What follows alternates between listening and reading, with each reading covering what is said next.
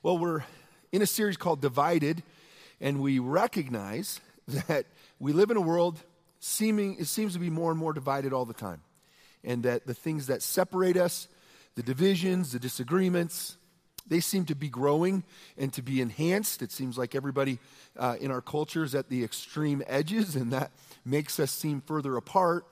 And yet the truth is that inside of a divided world, a world with people that are very different from each other, that God still has a plan to bring a divided world together. And so in this series, we're looking at the passages in Scripture called the one another passages, and they are literally many verses in the Bible that use that phrase, one another. And almost all of them are really a call to how we are to get along with each other, and instead of being divided, be unified. And it's nothing short of a miracle when that happens. It's not real common in our world, and yet God really does want that for us. He has created us, and His heart for us is that we would treat each other the same way that He treats us. And so we've been looking at this, and this week I want to focus in on, for Mother's Day, the title of the message is Love Each Other, because this is the tone of probably the most of the commands, the one another passages, is that commandment, that encouragement to love one another. So we know it's a big deal to God. And on Mother's Day, I thought it would be appropriate because in our homes, oftentimes it is our mothers who are kind of encouraging us and trying to get us to get along, to love each other. I know my mom certainly did that with my brother and I. We did not make it easy on her. Maybe some of your children don't make it easy on you either, moms. In fact, one little girl noticed that her mom had a couple of gray hairs on her otherwise brunette-colored hair, and she said, "Mom, why are those hairs gray?" And her mom said, "Well, sweetie, every time that you disobey me, you don't do what I say, you fight with your brother, one of my hairs turns gray." And the little girl thought for a minute. She said, "Mom, why are all of Grandma's hairs gray?"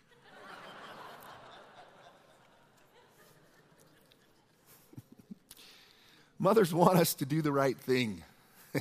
They have good hearts that way. They're sincere, and they really want us to move in the right direction. And that's why, again, as a church, we really want to empower our moms and dads. We want to empower them to be able to encourage children in the right direction. You probably know, if you've tried to raise some little children, that they don't just automatically know what the right thing to do is. And if they do know the right thing to do, they don't always do it. And so what an encouragement it is to have a church that has other adults and other leaders who are reinforcing the instructions in Scripture, that are helping children, especially in a day and age where there's a lot being said to them, being pushed on them that would pull them away from God. That we have a resource here, a body of Christ, a church that is really investing in kids. And again, the ministries that we have, I just couldn't be more thankful for Awana and for VBS and for our children's ministries on the weekends. They're so important because it's hard enough, right? It's hard enough for families to instruct their children and to reinforce that. And we all know that what God has to say encourages our children in the right direction. And so I just want to encourage you again, continue to pray for and support the ministries of this church, and families, take advantage of them. It's never an imposition to have your children, okay? It's not an imposition. It's why we're here, big part of why we're here. So we love kids, and we want to help them. It's so important. And so continue to pray for that and support it. As a church, we're trying to teach our children to love God and to love each other. And we know, again, sometimes we wonder, how much can kids really understand what it means to love? Can they really get it? Do they really understand what love's all about? Well, there was some children who were asked to define or describe what love is. And here's some of their answers. Rebecca, who was 8, said, "When my grandmother got arthritis, she couldn't bend over and paint her toenails anymore. So my grandfather does it for her all the time, even when his hands got arthritis too. That's love." Billy, age 4, said, "When someone loves you, the way they say your name is different. You just know that your name is safe in their mouth. Chrissy, who's 6, says love is when you go out to eat and give someone most of your French fries without making them give you any of theirs. Terry, who's 4, said love is what makes you smile when you're tired. Danny, who's 7, said love is when my mommy makes coffee for my daddy and she takes a sip before giving it to him just to make sure it tastes okay. Nakia, who's 6, said if you want to learn to love better, you should start with a friend who you hate. Nicole, who's 7, said love is when you tell a guy you like his shirt, then he wears it every day. Tommy, who's 6, said love is like a little old woman and a little old man who are still friends, even after they know each other so well. Claire, who is 6, said, my mommy loves me more than anybody. You don't see anyone else kissing me to sleep at night. Elaine, who is 5, said, love is when mommy gives daddy the best piece of chicken. And then Jessica, who is 8, said, you really shouldn't say I love you unless you mean it. But if you mean it, you should say it a lot. People forget. Children can tell when love is real, and we can too. People know what the real thing is, even though we struggle a lot of times to express it and maybe receive it too. The Bible tells us, though, where love comes from. And I think it's so important that we recognize and consider and are connected to the source, the very source of love. It's hard to give something away when you're not receiving it, when you're not experiencing it in your own life. It's pretty hard to demonstrate to other people something that maybe you don't even have an understanding of what it really is, or you're not receiving it. 1 John 4, 7 through 10 says, dear friends, let us continue to love one another. For love comes from God. Anyone who loves is a child of God and knows God. But anyone who does not love does not know God, for God is love. God showed how much he loved us by sending his one and only Son into the world so that we might have eternal life through him. This is real love. Not that we loved God, but that he loved us and sent his Son as a sacrifice to take away our sins. The truth is that the message of the gospel that the Bible presents to us and tells us about is of a God who loves us, who created us, who made us in his image. And you are loved by him. He's the reason you're here. And so to understand that is to understand who we are. It's hard to know who we really are without knowing the God that created us and loves us. And the truth is that God demonstrated his love for you in sending his Son, Jesus, to the earth. You know, Jesus was in a great spot in heaven. He was honored and worshiped and respected for who he was. Everything was as it should be. And yet he humbled himself and sacrificed, coming to this earth, taking on a human body, living among us. And though he didn't sin, he experienced the pain that sin brings. He saw the effects of sin in other people's lives. And ultimately, as he walked among us, he demonstrated the heart of God for us, loving us, sharing with us who God really is and what he expects of us and what he wants for us. And all along, he said, listen, I am the way, the truth, and the life. No one comes to the Father except through me. And that's because it is only by putting your trust in Jesus, the Son of God, believing that he was God, that he walked on this earth, and that the things he did reflected the truth of who God is, and that his words were consistent with everything he did, and that when he went to the cross, shedding his blood, sacrificing himself, that sacrifice was to pay for your sin and for the sin of the whole world. He atoned for us, paying that price, and then Jesus is able to offer you and I forgiveness, right? But it's only as we trust in his death, his burial, his resurrection, believing that when he rose again, he conquered sin and death once and for all. And that trusting in him, believing in who he is, right, is the only way to the Father. But that's the good news that the Bible teaches us. It's the good news that we need. We need to be forgiven. We need to be healed. We need to have our sins washed away so that we can be right with God. We can walk in forgiveness, free from the effects of sin and the power that sin holds over us. This passage tells us again how much God loves us. Jesus commands us to love each other. As we put our trust in him, Jesus says, okay, I'm going to give you forgiveness, right? I'm going to set you free. You're restored. Your relationship with God is restored. And now I'm going to put you in my family. And so Jesus puts you in a family, in a church with other followers of Jesus. And then he says to you, I love you, right? I've forgiven you. I'm putting you with this other group of people. I know you didn't choose to be there. I'm putting you there, right? But now I want you to love them. Love them the way I love you. This is the nature of the relationship that God has with us and what he asks of us. Jesus said in John 13, 34 and 35, so now I'm giving you this new commandment.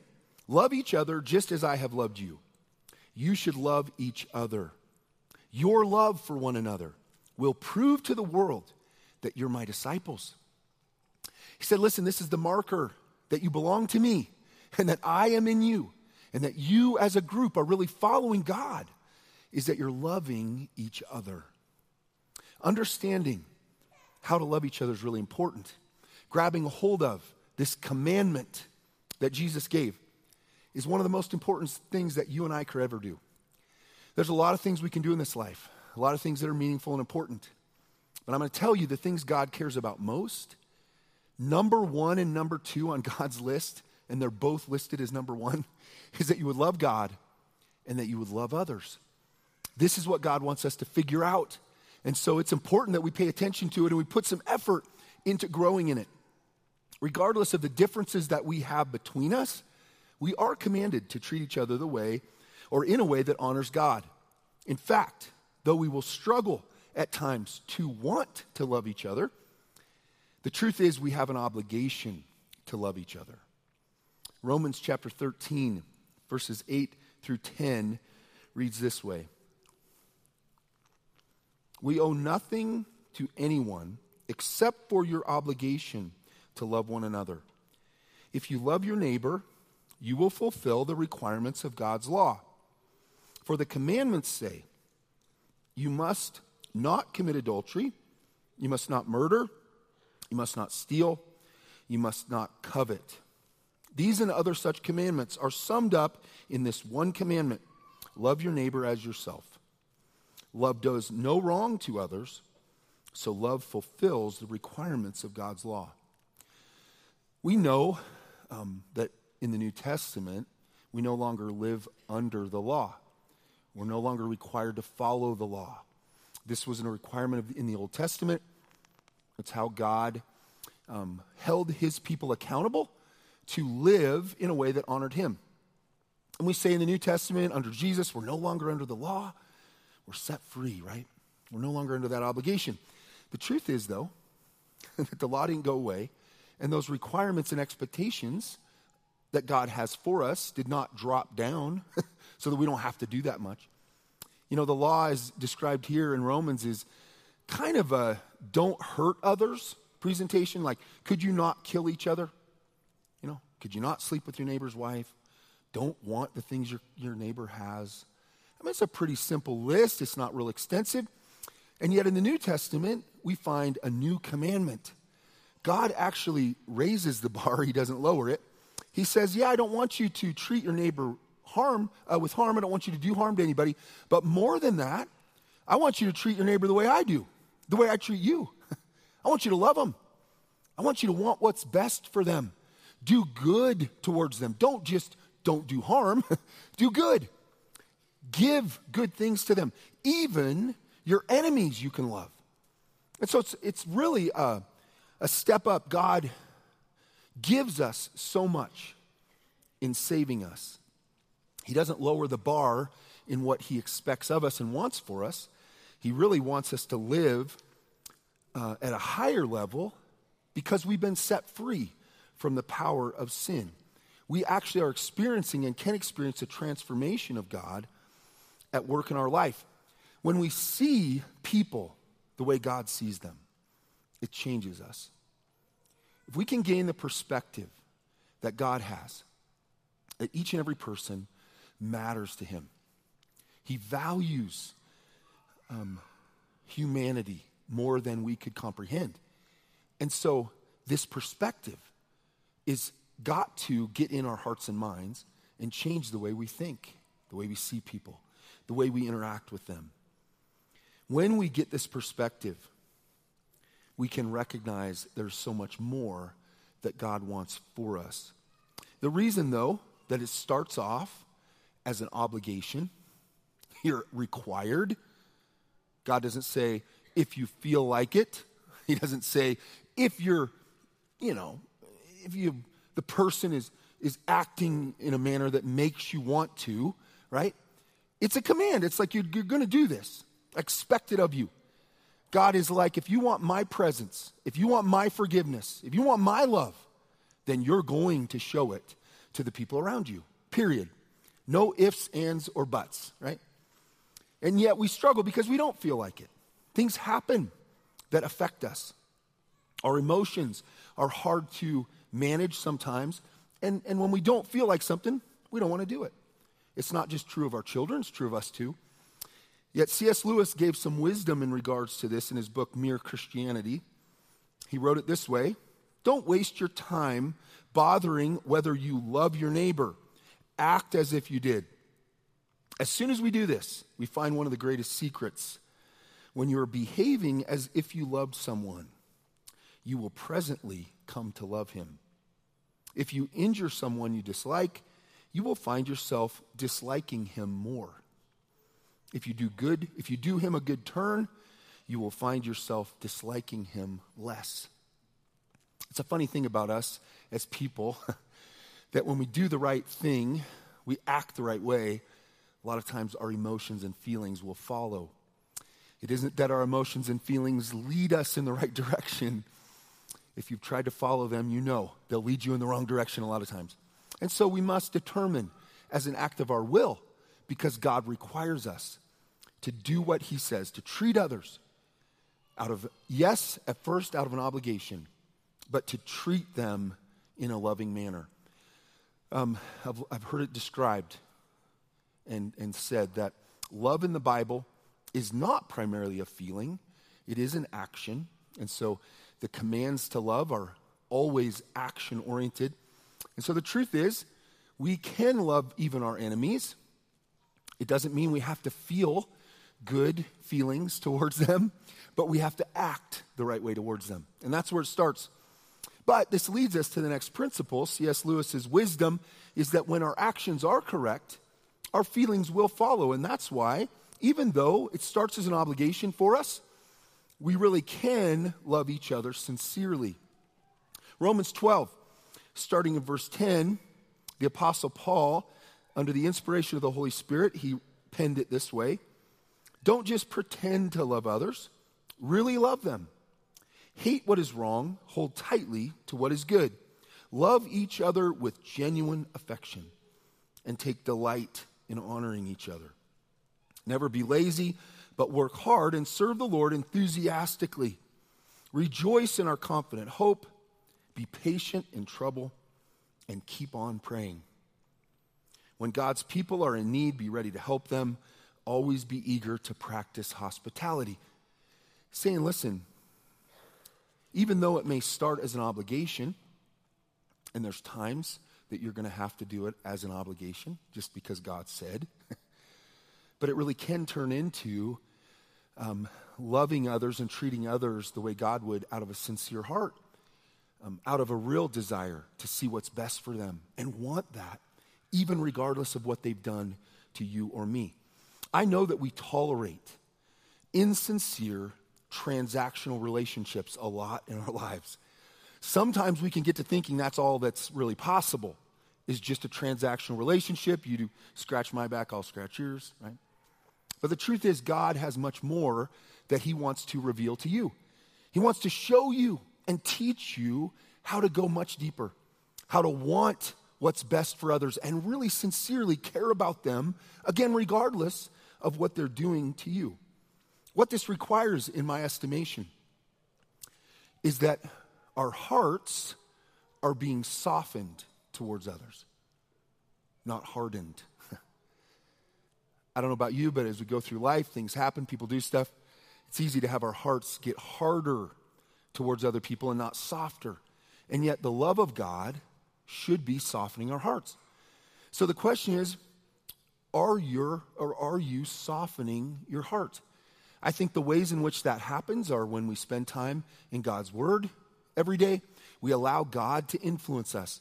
We don't wrestle with what's in the Bible, but we accept it as God's Word, His truth, and what we need. And so we spend time in God's Word. We're spending time in prayer every day, talking to God. God, help me to have your heart. Help me to react the right way, respond the right way. Help me to see people the way you do. Listening to the Holy Spirit. The Bible says the Holy Spirit dwells within us, and He will walk with us and teach us, instruct us, correct us. Are you living with an awareness that the Holy Spirit is in your life? Are you responding to His direction? I think one of the things that keeps our hearts hardened towards others is when we remember or nurse wrongs that have been done to us. You probably heard this saying, nursing a grudge, right? Have you heard that? Okay, I want you to have a visual that comes into your mind the next time you think of some wrong that somebody's done to you. You know, nursing happens from mothers to babies, right? Babies are nursed, and they're nursed because that's their being fed. And when babies are nursed and fed, what do? They grow. So, in reality, when you have a wrong that someone's done to you, and you nurse that wrong, you're nursing a little baby grudge, okay? And what's it going to do if you nurse it? It's going to grow. And so 10 years from now, that thing that happened to you will be bigger than when it happened. You'll be more upset by it. You'll be more frustrated by it. You'll be more angry at that person. Some of us have 100 baby grudges that we're nursing, right? In fact, there's so many grudges to nurse, we can hardly do anything else. Do you know how much of your time and effort it takes to nurse those things? Listen, I know we want babies to live. Baby grudges can die, okay? You need to starve them off. You starve them off by refusing to feed them, refusing to allow them to grow in your mind and pour over what was done and how that person did it and what they meant and how wrong they were and what they intended towards you. Look, the love of God says you don't have to live that way. So the next time that you think of a wrong someone's done to you, just think how you're nursing a little baby grudge. Let him die. Let him go away. Our focus so much affects how we live. Failing to ask God for forgiveness in our own lives can cause us to live kind of self-righteously towards others. We can think that we're pretty good. Other people have the problems.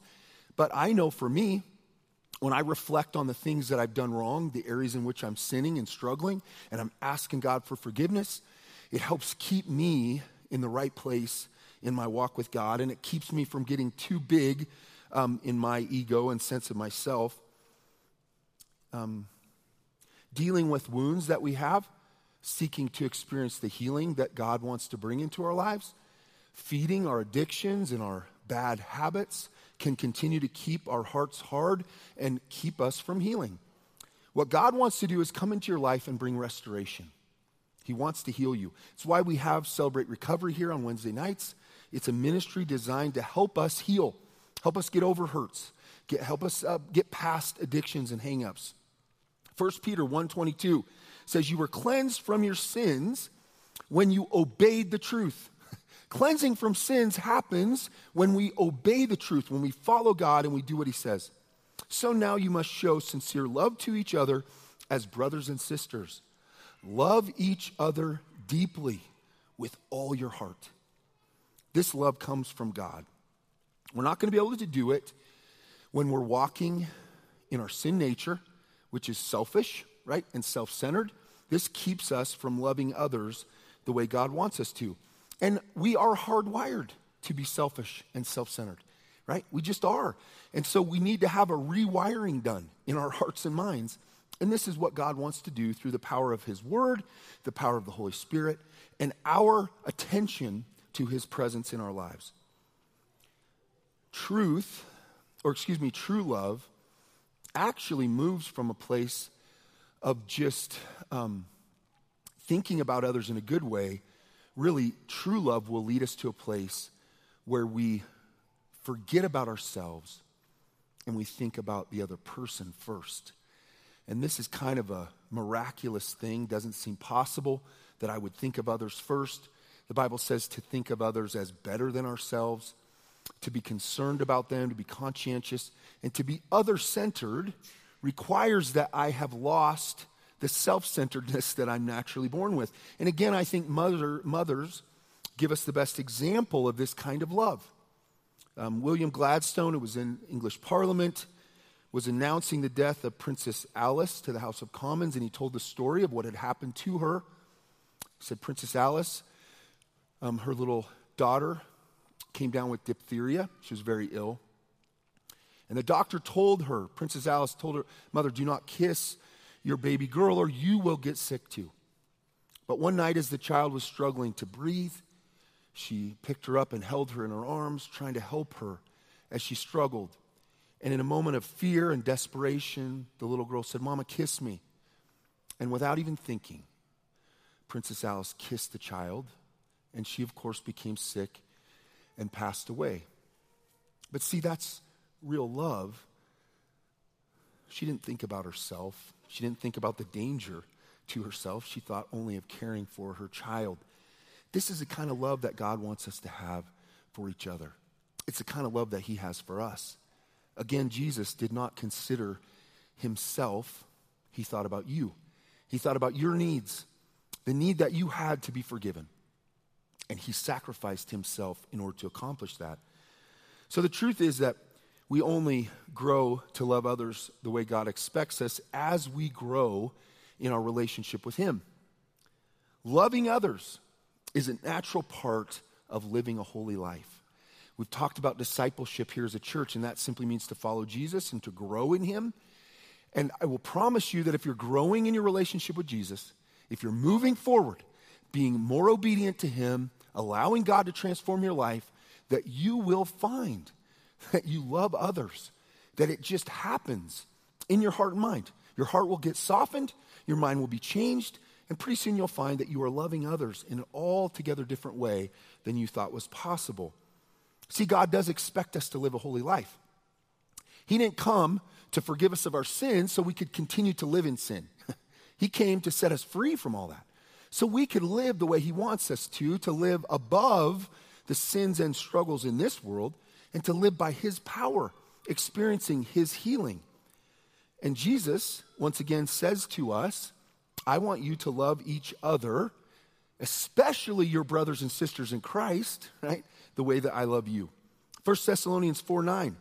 But we don't need to write to you about the importance of loving each other, for God himself has taught you to love one another. Paul, writing to the church in Thessalonica, says, indeed, you already show your love for all the believers throughout Macedonia. Even so, dear brothers and sisters, we urge you to love them even more. I kind of hear Paul writing to this church and saying, listen, guys, you're doing a really good job. I mean, you're doing it. You're loving others. In fact, the whole region knows that you guys love your brothers and sisters in Christ, even in other towns, in other cities, in other churches. They know that you guys really are living out this love that God wants you to live out. But one of the things I like about the Apostle Paul, he's kind of like a coach.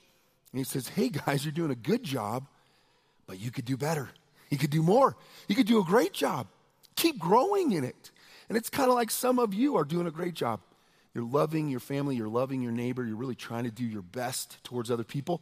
But don't just be satisfied with doing a good job. Continue to grow. Continue to be an example to others. And I think that's true for us as a church. Like we can do better. And I like that about the Christian walk, There's never a point where we've reached the ultimate, but there's always growth. I know that maybe we don't all love that, but I do. I love that there's always more. There's always another place to get to, and I think that's important. 1 John 2:7, dear friends, I am not writing a new commandment to you or for you. Rather, it's an old one. You have heard it from the very beginning. This old commandment to love one another is the same message you heard before. I'm sure you've heard this commandment, love one another. I'm sure this isn't new to most of you, but it is a needed reminder because it's hard, because we can accept less than what God wants us to do. And even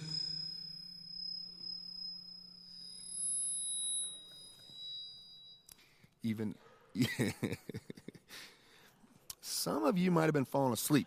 I'm just saying. Some of you might have been, no. Okay, thank you. So yeah, now that we're all awake again, no, you were awake. Hey, listen, this is what God wants for us. His desire is that we grow in it. Where is the breakdown? Why do we struggle? I'm irritated by the way they treat me. I'm frustrated by the way they act. I'm hurt by the things they say and do.